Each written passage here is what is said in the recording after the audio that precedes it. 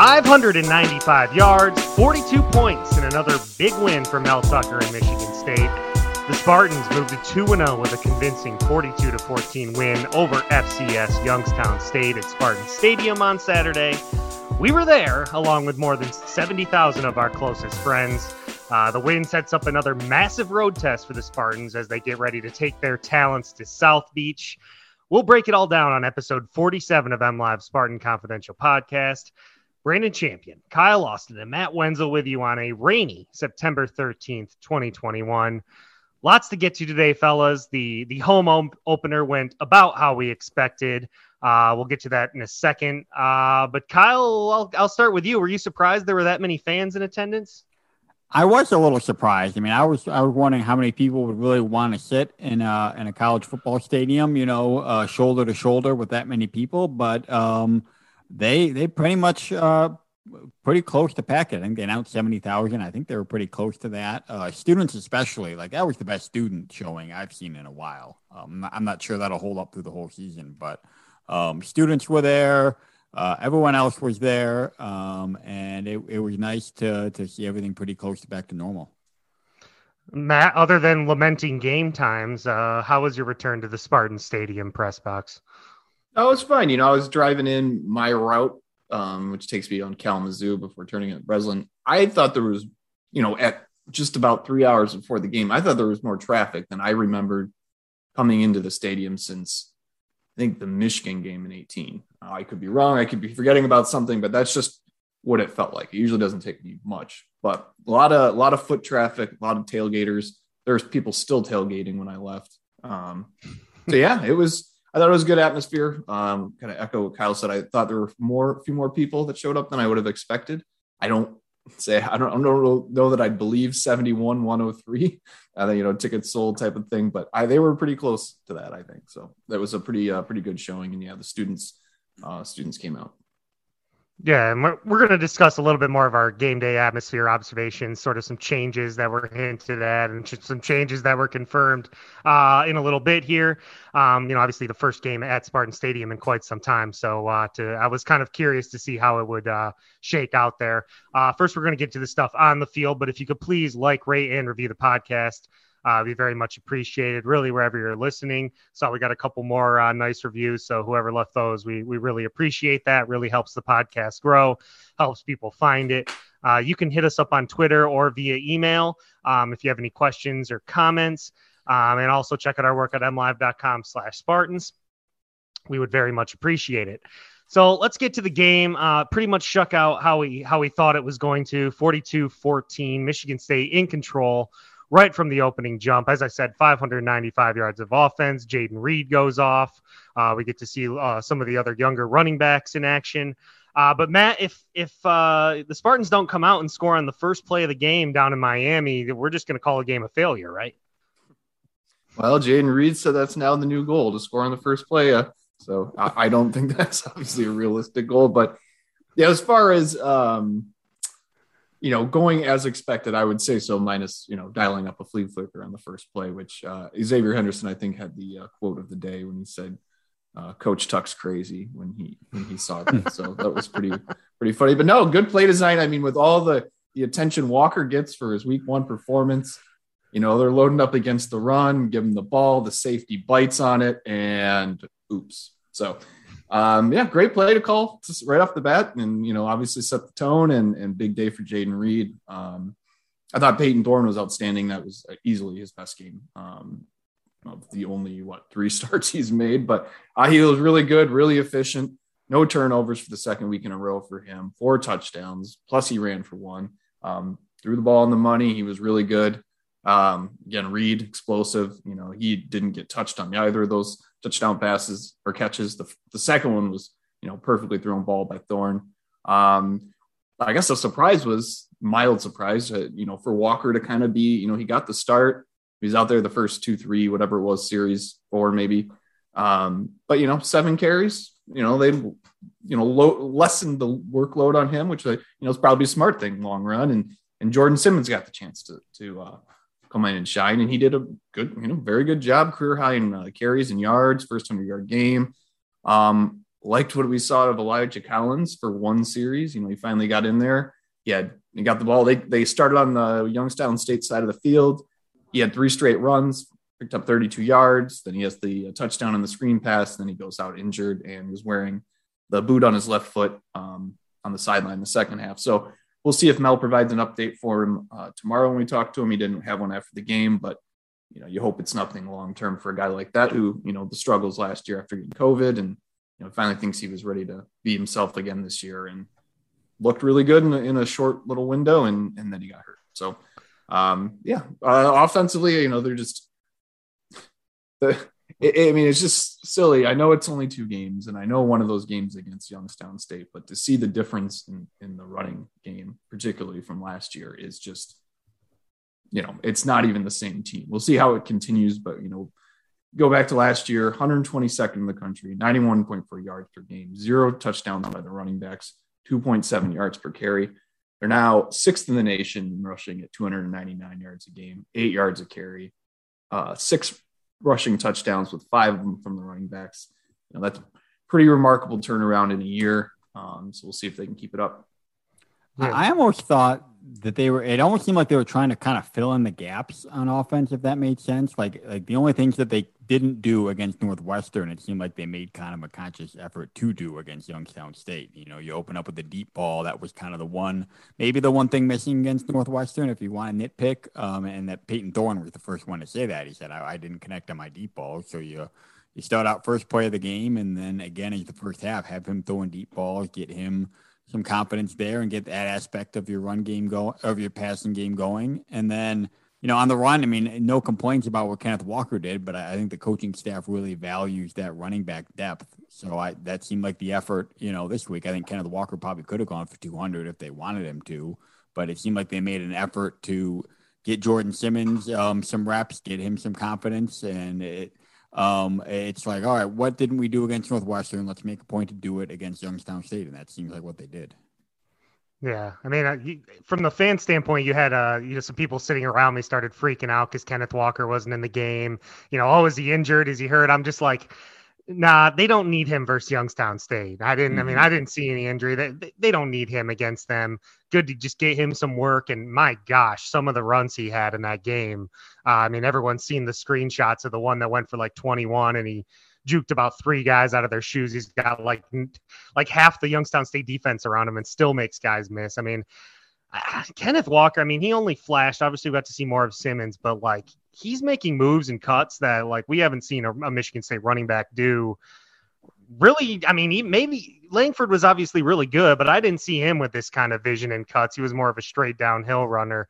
It's Le'Veon Bell-esque in the way he runs. So it's really nice to see. I saw the offensive line, Matt, to your point. I think Pro Football Focus rated them as the 2nd highest unit in the country. Obviously, they're playing an FCS opponent, but it's just huge to see. As we talked about nonstop in the lead up to the season, if Michigan State was going to make any sort of progress this year, it was going to start up front with improved play on the offensive line. And, just 2 games, 1 FCS opponent, but it really is great to see if you're a Michigan State fan, because it could be a sign of good things to happen in the future. Yeah. And the, the rotations continue to be interesting, they went primarily with 9 guys against Northwestern. It was basically the same deal against Youngstown State, with the exception there were a few new wrinkles. We saw Jarvis back at right tackle, and we saw our Curry back at left tackle for flashes at times. So, yeah, good, obviously improved play up there. They've got the bodies. They're rotating them in. They had some guys banged up temporarily in the game, both Horst and our Curry, and there might even been another guy who went out for briefly. I can't even remember, but depth's going to be important, and they're showing it so far. And defensively, obviously, really solid performance overall. Let's see, holding, 304 yards given up, but, a lot of backups in the game at times. I think the first touchdown that Youngstown scored might have been completely against the second unit or close to it. But Xavier Henderson, man, that pick channeling Curtis Drummond against Western a couple years ago. This one might even have been better. This pick, Spartans put it out in slow-mo up there. I've watched it like 20 times. Xavier Henderson's turning into one of the best safeties in America, as far as I'm concerned. He seems like it's a guy, like, I think I wrote this in the post after the game. It's like the Kari Willis, like, senior season where, you're good, you're solid. And then all of a sudden as a senior, you really step up. And, that was his predecessor at the position. It was a guy that he leaned on, 2 years before he was even on campus, as far as talking to him or whatever that was. It was a while. And so, yeah, I think there's obviously some good things to see from him. He also had the sack. He had funny quotes, obviously, about his interception. He credited his new gloves and them being sticky. But Xavier's doing a good job. And Mel, after the game, is like, did I expect him to make that play? No, but I expected him to be in position to make a play. And, he was going into the season, he was the veteran, the leader in the secondary. And, he's stepping up and showing it. And, he's playing really well. Matt, what did you make of them changing at cornerback? If we're going to nitpick here and find things that we talk about, they go away from Ronald Williams to Chester Kimbrough. A lot of Chuck Brantley early, 2 freshmen there, which I think is surprising. I mean, do they have the dude? I mean, do you feel like they have the dude at cornerback at this point? Is it too early to know? Too early to know. I was more surprised that we didn't see that week 1, but maybe week 1, at Northwestern, they were like, all right, we got it, Gervin and Williams, these are the guys that we're going to ride with. And that was what they did. I was surprised we didn't see, the other, Brantley. I was more surprised we didn't see Kimbrough really week 1, but I think it's performance based. I mean, Williams got beat for a long ball at Northwestern. He got beat for a touchdown. I'm not saying he can't be a good player here. Anybody who comes from Alabama, you should want to get them on your team. But if he struggles, bringing the next guy in, and we still saw a good amount of Ronald Williams on Saturday. We just, to your point, they mixed it up. Gervin played a lot. Williams and Kimbrough were switching in there. We saw Brantley out there a good amount, and the combinations changed. And I think, he was out there early too. Like, I just think they're figuring out what they got. Because Gervin was your lone scholarship guy coming back. That was really my only question. I thought the front 7 looked really good. I think they've had great safety play from 2 really solid guys. That's really kind of my only question right now on their defense. And it makes sense to get more guys in there against a team like Youngstown State. I mean, like, I don't know if we have seen a lot of shuffling, I guess, early on, but if you're looking to, maybe you think you got a lot of guys that can play and you're trying to shake it out to see who should get the most reps as we get deeper into the season, Youngstown State is a pretty good spot to do it. So, I mean, not a ton to talk about in this game. Michigan State basically taking care of business, but I guess it's good to see them, put up a score like this rather than, struggle with a team for a half. I mean, because we saw Florida State lost to Jacksonville State on the last play of game, FCS team. We saw Cincinnati tied with Murray State at halftime. They ended up blowing them out. But like, these FCS games don't always go like just straight domination by the FBS team. So it's good to see Michigan State come out and take care of business right from the jump. But Mel seemed mostly happy afterwards, I'm guessing, or was he doing one of those like looking for nitpicks to motivate his team, or was he pretty positive?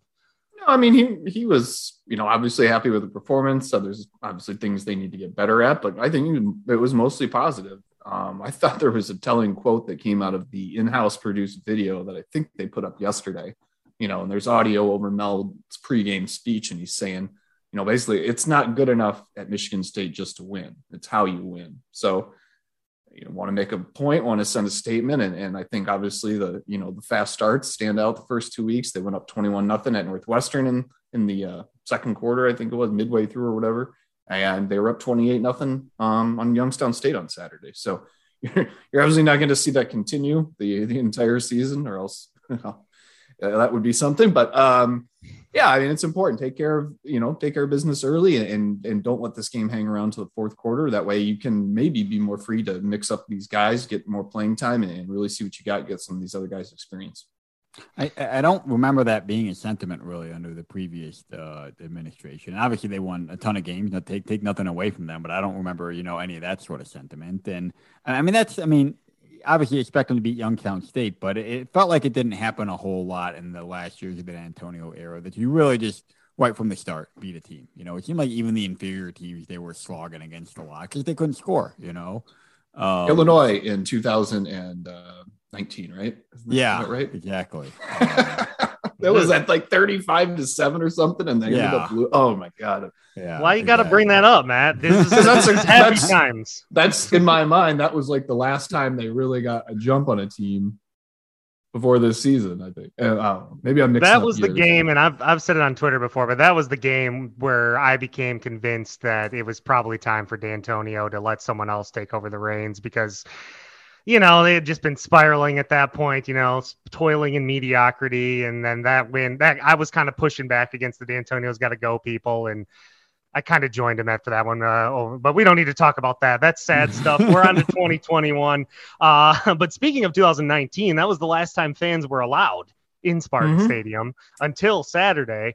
So I think we should touch on, sort of the game day environment. We sort of touched on the crowd being bigger than we thought, but Alan Haller had hinted at game day changes. We saw Kyle, you kind of like just threw it out there last pod that maybe Thunderstruck was going to get retired as the run out song. And sure enough, a couple hours or a day later, Michigan State's out here teasing swag surfing as the new run out. We noticed a lot, and I mean a lot more hip hop playing through the loudspeakers at Spartan Stadium on breaks. Boomer radio, as I call it, was sort of replaced with the new age hip hop music. And I, just scouring the message boards today, some people weren't too pleased with it, with the new DJing at Spartan Stadium. You got all the young kids like me pushing back, a lot of get off my lawn people out there today. So that was a big noticeable change, was the music playing in the stadium. But from as far as I'm concerned, it was pretty awesome just being back in there, seeing the fans going crazy. And that kind of stuff's for the kids and for the student section to keep the energy up. And I think some people miss that.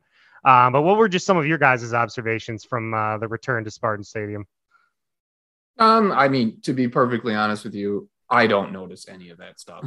You're too busy. I'm too busy working. I've got the game, I've got it playing on my laptop, the TV feed. So I've got an earbud in one ear. I'm constantly picking up and down binoculars, going between Twitter and writing stuff. I don't notice any of that crap.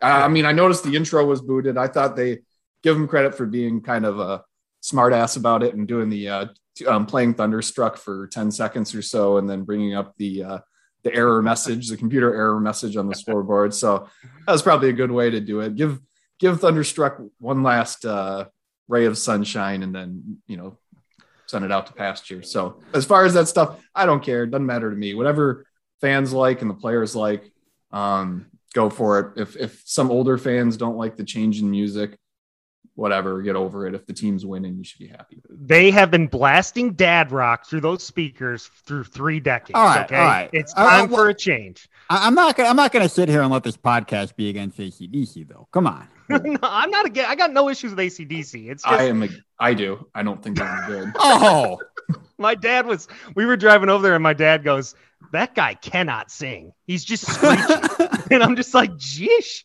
What's with all the AC/DC hate? But I know at the risk of you calling me a boomer, I mean, I'm not. I mean, I like AC/DC and exposed to this new age stuff. I don't know. Whatever the kids like, I guess. I'm not going to get as worked up about it as your friends on the message boards there, Brandon. Some are angry. They're like, I'm not going to celebrate getting rid of the AC/DC. Yeah. No, it's loud. It's annoying. And I'm just like, guys, like, it's for the kids. It's to keep the atmosphere up. There's a new coach in town. He's obviously going to be embracing this stuff. It's about the atmosphere. I think people are just so resistant to change sometimes. And it's really just music. It's to keep people excited. Just roll with it.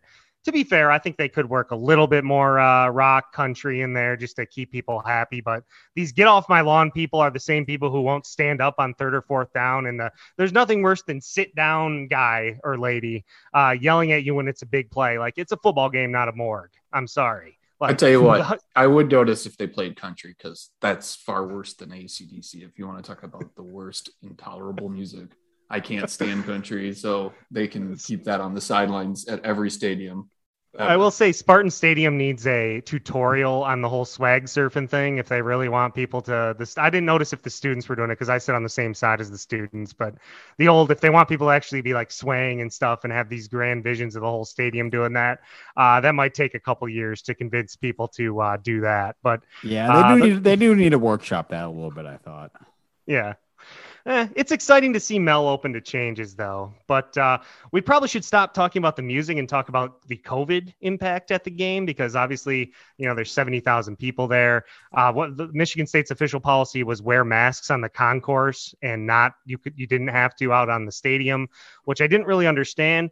But as someone who was right down in there in the crowd, lower bowl, and who was on the concourse nonstop, I can tell you that the whole mask on the concourse thing was very much hit or miss. You're probably looking at, I don't know, maybe 60-40 people who were just not following the policy. Even the cops who were down there were not wearing masks on the concourse. So I don't know if that's just supposed to be like some sort of suggestion that they want to enforce, but I don't know how you would even go about enforcing it when you're not making people wear masks out in the stadium and you're making them wear it on the concourse. They're kind of like the same thing in a lot of ways. So tricky issue here if they actually want to enforce it. But on Saturday, at least, I didn't see a whole lot of that. Well, let me ask you this: I didn't enter through a fan gate, but do you have to be wearing a mask to walk through a gate to go in? Nobody was. No? Okay, that was really. that was my question. It's like, that's the only time you could really enforce it. Put it on or don't get in. But once you're in, You're right. I mean, you're not going to throw anybody out if you're not wearing it on the concourse. So right, I guess when you were in line, people were wearing them because that was kind of like the expected thing. But you would see people walk in, take them off, and that was that. I mean, it's just. I guess the way I look at it is like if you're already willing to go to a stadium, a lot of people are probably vaccinated, so obviously not all. I think you're already accepting that there is a risk of going to a football game with 70,000 people. So I guess I just don't, really see the point of the whole, because is the concourse really inside anyways? So it's just kind of like, I mean, it's a gray area. We've seen a handful of schools go the route of mandating vaccinations or tests. I didn't expect Michigan State to do that. It certainly would be a pretty responsible thing to do, but I don't think they would have sold 71,000 tickets if that was going to be the policy. So that seems to me like the decision you're making if you're Michigan State or any of these other big time football schools. Yeah, I mean, I don't know how you enforce the number of people you would have to hire and deploy on game day to try and enforce mask wearing within the concourse and all that stuff would be a lot. And quite frankly, those people, it shouldn't be put on them. And I don't know how you really do it. It's a tough position to be in. Yeah, I don't know. I can tell you, Kyle and I were sitting in the press box. We had masks on the entire day, just like, everybody else up there. So I don't know. I wasn't out there in the crowd. I didn't get a sense of that. Well, I can tell you people weren't really wearing them. I can tell you from where I was at. It was. I don't doubt it. Yeah. I mean, and that's whatever. I wasn't wearing one. That includes me. So, I'm not really trying to hate on people for not doing it, just trying to give people an idea of what the scene looked like. If you were thinking about maybe going to a future game, I would not expect mask wearing to be a thing. I guess I'm just trying to tell people that. So that's enough of that. Is there anything else about the game day, or you want to move on to Miami? Just the basketball, I got to get my basketball. Oh, yeah. Good quick segment. And they had the big reunion weekend. If you were there, you saw, Draymond and Jaren Jackson and Miles Bridges and Bryn Forbes, a whole bunch of other guys, there on the sideline. They were on the video board at one point. And, one of the cooler things I think you see from the basketball program, just the number of not just alums, but big name alums, guys active in the NBA or recently, recent guys who have been in the program. And I think it kind of shows a lot about that program that they get those guys back, and then it's a big deal to them. And then, practically speaking, it's always a big recruiting weekend because that's what they want to showcase. And, they had Jackson Kohler. I think we talked about him a pod or two ago. Forward prospect from Utah. He was, there on an official. Ty Rogers from, Grand Blanc, top-rated player in Michigan. He was there. So, I think, I know there's a little bit of worry right now about the state of Michigan State's recruiting, but had a big recruiting weekend with a lot to showcase with two senior prospects, top 100 senior prospects on campus. So I think that was probably a good thing for the basketball program. Yeah, it doesn't hurt to rub elbows with, Draymond Green and Gary Harris and Jaren Jackson and these guys that have made it, and that are in the NBA. Definitely helpful to your program. So, yeah, we saw Jackson Kohler, and I think Trayon Holloway was also there. He's the one commit of the 2022 class. Mm-hmm. So, yeah, it was cool to see all those guys there. It was cool to see Zeke. It was cool to see the band back in action. It was cool to see the cheerleaders, the dance team, the students, everyone. It was just great to have the Michigan State game day atmosphere back and the green and white chants back and forth, although fans a little rusty there too, I must say. But we'll get it figured out. It's been a while. So it's a couple weeks now until we got back-to-back night games. We found out the Nebraska game is going to be a night game, and then Western Kentucky's the homecoming night game, much to Matt's chagrin. I saw you getting some heat on Twitter, actually, for complaining about game times there, Matt. They weren't I don't care. I completely understand fan perspective. Like, yeah, if you like to watch a game at night, cool. That's great for you. I don't, because it's a job. Like, if somebody told the average Joe who has a complaint if I don't like game times, hey, your shift changed from being like whatever time to you'll be working from 4 p.m. till 7 in the morning. How's that sound to you? No, I'm complaining for myself. I understand there's a lot of appeal in night games. I totally get it. If I have the rare ability to watch a game, which it doesn't happen very often, it's it's on at night. Cool. No, if it's a Michigan State game, I'm going to complain about it. So, well, speaking of Michigan State game times that you can get on board with, this week, I should say, down in Miami, another big road game for Michigan State. Let's move on to that. You guys were just on a press call with Miami coach Manny Diaz and some of the players. But the game is on Saturday. It's down in Miami, Hard Rock Stadium. It's a noon kick. I believe it's on ABC. If you look at the series history, as I said, Manny Diaz, second season, he's 15-11 overall. Michigan State and Miami have played 4 times, so not a lot. Most recently in 1989, it was a 26-20 win in East Lansing for the Hurricanes. I saw this line start at 8 in favor of Miami. I think it's already down to 6.5, actually. 6 I saw earlier. 6, yeah. So over and under of 56.5. Matt, I was shocked when I saw this line or the spread as big as it was, and we already see that movement coming back Michigan State's way, which isn't surprising. No, I thought it'd be a little lower than that, maybe 6-5, something like that. But I think Michigan State still has to prove that they're like a legitimate team this year, and that what the improvements they made from last year to this year are significant enough to warrant them being considered in a higher light. And I, Couchus was saying, I don't know anything about sports gambling. I know what a line is, and that's about it. I don't bet. I don't have the app on my phone. I don't do any of that crap. So you're asking the wrong person about gambling in particular. But I did think the line was a little higher than it would have been opening, and not surprised to see it come down a couple of points. I think the only thing I always keep in mind with that is that they're not trying to predict the score so much. My understanding is they're trying to get equal amount of money on both sides. So if they, whatever reason, thought that there was going to be more money on Miami, then they'd put it there, I guess. But we're talking about just score. Yeah, I don't think Miami, from what I've seen, and Brandon, you've watched more of them than I have. Miami doesn't seem 8 points better than Michigan State so far. I mean, yeah, obviously it's a lot hard to take anything away from their first game. If you don't remember, they got housed by Alabama, who hasn't. But then this week, just a 25-23 win over App State. I say just. App State is obviously a really quality group of 5 team. They, are a perennial powerhouse in the Sun Belt Conference. Watched most of the game, really even, solid back and forth game. But if you want to get into Miami, and you guys can sort of bring in tidbits from the press conferences, but when you talk about Miami, the first thing you're going to look at is the quarterback, like with most teams. That's D'Eriq King. He's a transfer from Houston. He's in his second year in Miami, suffered an injury last year and decided to come back. Obviously a dual threat, mobile guy. He struggles throwing the ball. I've seen him multiple times, particularly since he's gotten to Miami. He's really struggled with throwing the ball. We did get a question, I think is a good place to start with Miami because it's going to be a key to the game. Let's see. I'm wondering how concerned we should be about Miami's quarterback. That's D'Eriq King getting outside the pocket. seems like Michigan State, have not done a great job containing quarterbacks so far.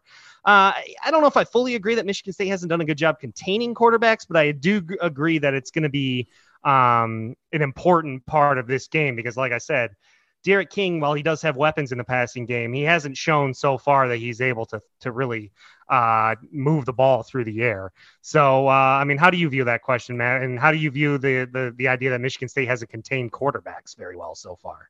Well, Northwestern, they did. That wasn't much of a running quarterback, right? Hunter Johnson. Crenshaw on Saturday, he did okay. You know, well, it wasn't a terrible job defending him. What he finished with 18 carries for 69 yards and a touchdown. So, you know, he's under 4 yards a carry. It's not bad. But, you know, as far as in the past, I mean, I don't know. You go back to Justin Fields last year. I don't know if it's fair to compare Fields to King, although, you know, King was promoted as a Heisman Trophy contender coming into the season. But yeah, they had remember when Jordan Love was at Utah State and Michigan State had that opener and he had like 400 yards of total offense. But that was a while ago now, right? I mean, Jaden Daniels, I think, but you know, different defense, you know, everything's different. But so yeah, that'll be a difficult test. So somebody's got to keep an eye on him. And you know, they've just, you know, I haven't got a chance to it's not like I've watched their full games, but I was, you know, everybody's going to get beat by Alabama pretty much. So that's understandable, but you know, and not that App State's a bad program because it's not, it is a good program, but you know, 25-23 over them, you know, they're Miami's 110th in the nation in total offense, 94th in rushing. It hasn't been pretty. I mean, 111th in scoring. It's like, it's not pretty. I mean, I watched the game, like I said, against App State, and every yard they're gaining is like, honestly, it looks like Michigan State's offense used to look like just a slog. Derek King's like throwing in balls up, hoping his receivers, who, by the way, he does have two pretty good ones in Mike Carley and Charleston Rambo, also a 4-star above average tight end, and Will Mallory, who hasn't really done anything so far this year, but he does have weapons on the outside. He just hasn't shown an ability to consistently throw the ball. And Matt, I'll ask you, or Kyle, for your takeaways in talking to Manny Diaz about what he said about Michigan State in a second here. But they also lost another weapon in the run game, and Don Chaney, who's a 4-star kid who's out for the year, who was hurt against App State. So you're looking at Cameron Harris is their main running back, and also Jalen Knighton, probably, who's another 4-star sophomore who's probably going to move up in the pecking order, that you could see some of him. But I would expect Miami to try and attack Michigan State with a run game, but I think that plays right into what Mel Tucker and Scotty Hazelton and the Spartans want to do on defense. But Matt, what I know, I was reading your tweets, and Manny Diaz has some interesting quotes about Michigan State. I think it's been a while since we've had a coach describe a Michigan State team as explosive. I first to wrap up the King thing. You know, he had 19 runs last week, but and we talked. Rhett Lashley, their OC, was on the call today too, and he was asked about that specifically, and said, you know, some of them I think were kneel downs at the end of the game, so you can strike that from the total. 19 is a good amount, but he said about 4 to 5 were called run plays, and maybe 2 or 3 were read option runs where he kept the ball. That leaves quite a large gap to get to the rest of them. So I don't know what happened there, but as far as Manny Diaz today, he said, you know, Michigan State was playing. He thought as good as any team in the country. He mentioned Kenneth Walker specifically, you know, being a difference maker, the wide receivers, obviously being explosive, team speed. But, you know, he said he thought it was Peyton Thorne was the key to it all. So, I mean, obviously when we were going into this season, you look at the schedule, you just kind of looked at it and you're like, all right, you can mark an L on that one, you know, noon trip to play Miami. That's not going to go over very well. But now, I mean, this is absolutely a winnable game. You know, obviously it would be the toughest test they've faced this season, but you know, they should go in there and definitely be competitive. If they're not, you know, that would be obviously be very disappointing. And I'd be surprised if they're not competitive. If they are not in this game in the fourth quarter. Fan apathy seems like Miami. It's it's high right now. I mean, I was watching that game against App State, and it was far from a full stadium. App State fans had a large contingent there. They were making noise when the Miami fans were on the field, or Miami offense was on the field. We know how many Michigan State fans are based in Florida. I know a lot of people are making the trip, myself included. I think we could see a lot of green in the, Michigan State green in the stands on Saturday, and if suddenly Michigan State fans start flocking in there and they can provide some spark behind them, I mean, this is 100% a winnable game for Michigan State right now because, yeah, it's a road game on an ACC team, but we know how Miami can be with supporting, their college teams or even their pro teams. It's a lot of show me what you done lately, and if you haven't done much, things can get kind of ugly. Yeah, I was going to say what Matt was saying. This game looked so much more winnable than it did at the beginning of the season, and you can always pull an upset somewhere, but I thought they'd be lucky to be close to this game because I thought Miami was bringing back a lot and was gonna be a pretty good team, and they still might be, but I get Alabama's Alabama, but I mean they just got housed there and Appalachian State, which we talked about, but it's come down to a game that. Really, you can start dreaming, I think, if you're a Michigan State fan and think, hey, this is a winnable game. You get to 3-0, you're sitting pretty good. And it's looking like a pretty good turnaround here. And it's looking way more within reach based on what we've seen the last couple of weeks than it did at the beginning of the season. Matt, do you think that D-line rotation and the offensive line rotation, I mean, it's obviously going to be hot. It's September. It's noon down in Miami. Do you think any of that, Mel, has sort of been looking ahead to this game? Like, we're going to need to be conditioned. We're going to need to have guys who can play in this heat. I mean, Matt, I don't want to say he's looking ahead. Yeah, we had it was during fall camp practice or right near the end of fall camp when we went in for post practice, and the setup is in the indoor football facility. And they had the heat on that day. And so they practice in the morning now, and it was I don't know, it was maybe 70 something outside at that point in time when we get in there, but they had the heat on in the practice facility in August on a day where it ended up being like 90 degrees in the afternoon. So yes, they have obviously been preparing for some heat. And the rotation,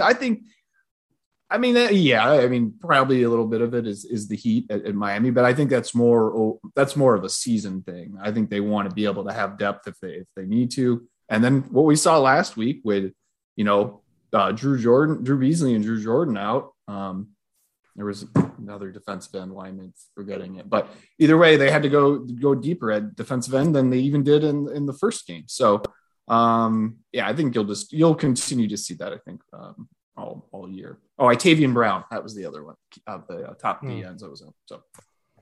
Okay. Let's see. Anything else on Miami, or should we make a pick and get out of here? Oh, a pick. I didn't even think about that. You guys go first while I try to even think about it. I'll go first. I see Michigan State keeping it close, like Matt said, being in it in the fourth quarter. I think the Magic's going to come to an end on the road in a very hot environment. Brandon shaking his head like he does every time I pick against Michigan State. I'll say 30-27 Miami. I think Michigan State puts up a good fight. But yeah, I do think that, De'Ara King running, getting to the edge, maybe on Michigan State could be an issue. And, road game, ACC, tough environment. I think they dropped this one, but are still in good shape overall for the season. Give me the Spartans, baby. This is a shocking development, I know, but I'm going to be in the stands, fifth row. Like I'm going to have to bust out the basketball jersey for this one, because it's going to be hot. But give me the Spartans 31-21. All right. Well, I'm going to go 31-28 Miami. I'm going to stick with, for right now, what I had coming into the season, because I picked them to beat Northwestern coming in. I obviously picked them to beat Youngstown State. They're improved, which I thought would happen. They're a little bit better. They're definitely more explosive on offense than better on offense than I thought they would be. But right now, I'll stay. I'll say they'll be in it and it'll be close, but they won't be able to win this one. 31-20. Yeah. And that obviously goes against what I said at the beginning of the year, because I had this as an L, but I don't know. I'm probably drinking the Kool-Aid. I'm always going to drink the Kool-Aid, whatever. We're doing it. I'm making the trip. We're calling the win. Let's go, baby. But yeah, I'm looking forward to it. I love these big games on the road, man. I love these big cross-conference games. Michigan State's usually always got one on the schedule.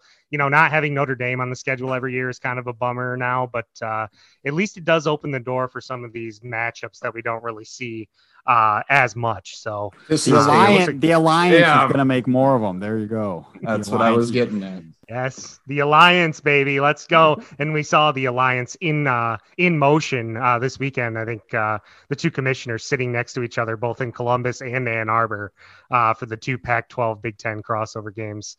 But when will Miami make the return trip if they do? Because they were supposed to play in East Lansing last year. I've FOIA'd for that possibility multiple times and have not received an agreement on. So we'll see. It won't be next year because they're going to Washington, right? I mean, you would be pushing this ball into the future or canceling something else. Yeah. Can I just say, too, I'm excited to see Ohio State lose and maybe the Big Ten being a little more open this year and having a legitimate conference title race. I think it's a little early for that. It's still non-conference, but, doors cracked a little bit. Absolutely. Absolutely. That was a very shocking result. And there were some other big results too. I mean, Illinois getting housed by Virginia.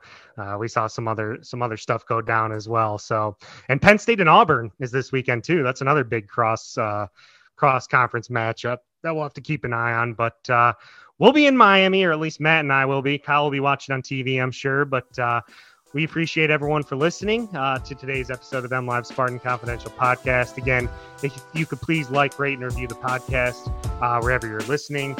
Hit us up with your questions and comments. But we appreciate you for listening. So for Kyle Austin and Matt Wendell, I'm Brandon Champion. This has been MLive's Spartan Confidential Podcast. We'll talk to you next time. See you in Miami, and go green.